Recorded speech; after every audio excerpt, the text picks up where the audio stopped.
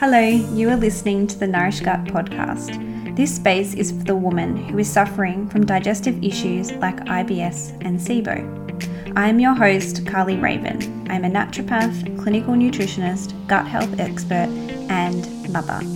My mission is to help educate you about IBS and SIBO and take you on a journey to resolving your digestive issues. I will have real conversations and give you solutions that I know actually work. So if you're ready to be bloat-free, poo better, have more energy, and become free from the fear of food, then you are in the right place. Hello and welcome back to the Nourish Gut podcast. We're diving into part 2 in an episode series on the low FODMAP diet. So if you haven't yet listened to part 1, press pause, go back, listen to that episode, and then come back to this episode. So in the last one, we talked about why you should do the FODMAP diet, why you shouldn't, and my opinion on the diet, and maybe some of the risks of just doing the FODMAP diet to resolve your gut issues. The focus on today's episode is about getting fiber, like plant-based or food diversity, while on the low FODMAP diet, okay? Let's extend this. Let's not just talk about the low FODMAP diet today. Let's talk about like any type of restrictive diet, like a food elimination, histamine diet, low salicylate diets, the AIP, the GAPS. Like if you are doing any type of diet at the moment and you have cut out a heap of foods for a short period of time, you might be doing a protocol with a professional.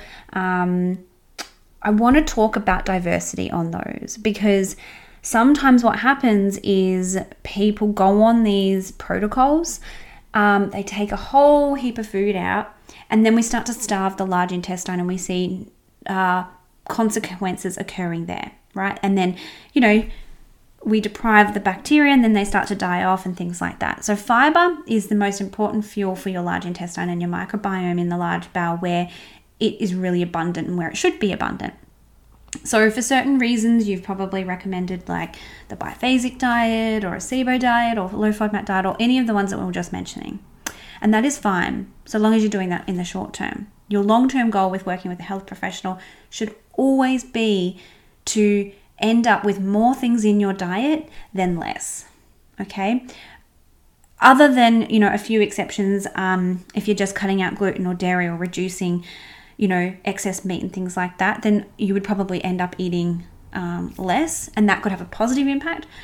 But generally speaking, with carbohydrates and fruits and veggies and grains and whole foods, you want to end up eating being more diverse after you've corrected your gut issues. And if you're not, then potentially the underlying cause hasn't been fixed, okay? So my top tips for diversity on these diets, you can actually go and download my Gut 40 resource. It's free. It's one of my freebies, and we dive deep into this. So it's like listed there, all of the different things. But probably one of the biggest things you need to do is like be really clear on what you can have as part of these diet therapies, and make sure you're not eating the same thing every day of the week for weeks and weeks and weeks, because you're not going to be providing enough differential fibers for your gut. And this is the issue that I have with a lot of these diets long term, is that you're just never going to rotate through enough. You probably in some cases don't even have enough, and this is why you get stuck with eating the same thing every single meal, every single day.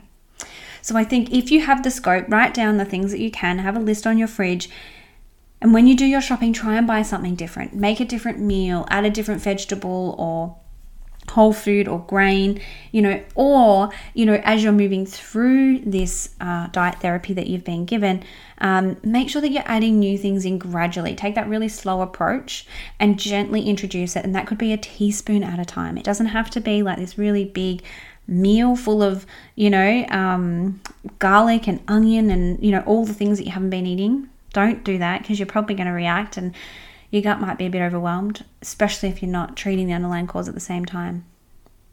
So I really want to make it clear that food diversity, plant-based diversity is king. And there's so many different things that you can do to diversify that, from the different ranges of vegetables and fruits and things that you're eating, even like just herbs and spices. Like if you're on these diets, look at whether you can have herbs and spices, because they also count to it. So they're the really easy things that you can do, and often they don't actually cause a lot of issues in a lot of these diets, and they're allowable. So when you're making your chicken, put herbs on them, put spices on them, and things like that, so that your bacteria in the large bowel can at least be thriving off those as well. I would definitely suggest, just being really super clear on what you can and can't have if you're doing a certain diet therapy, and making, getting some recipes and rotating through different recipes, so that you don't end up worse from a large bowel perspective. And I think it's all about the timing. A couple of weeks or a couple of months even is probably okay, and your bowel would be able to cope with that. But if you go beyond 2, 3, 4, 5 months eating the same thing all of the time, you're not going to be having a positive impact on the large intestine. And the gut is so transient, like the bowel, is incredibly transient, and even the subtlest of changes, whether that is removal or adding something in, will have an effect on your microbiome. So I think sometimes we underestimate the impact of, food removal and how detrimental that can be having.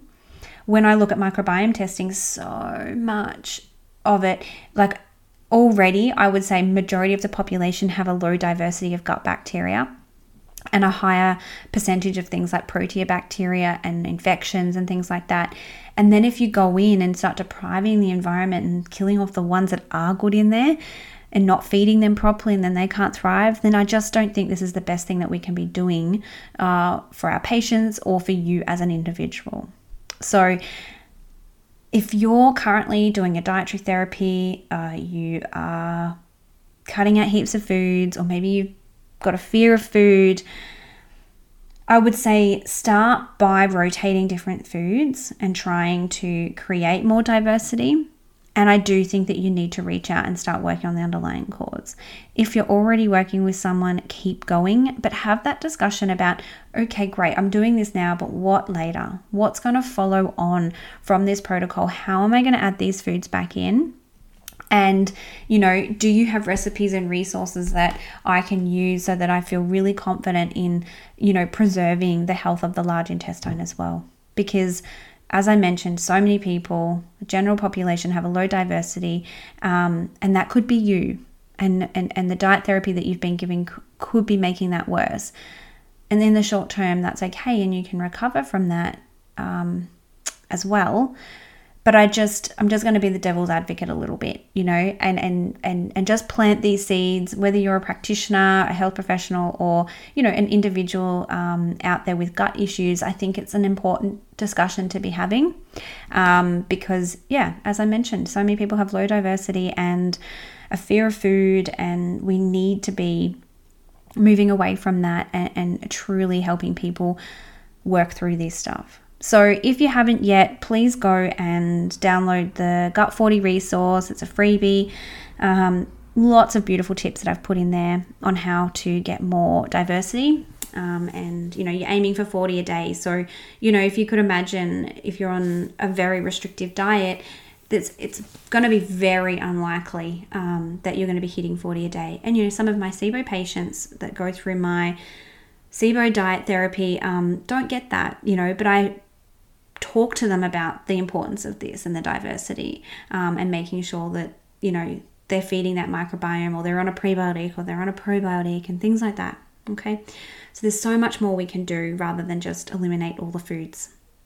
I hope that's helpful. Please let me know if you have any questions, and I'll see you on the next episode. Bye.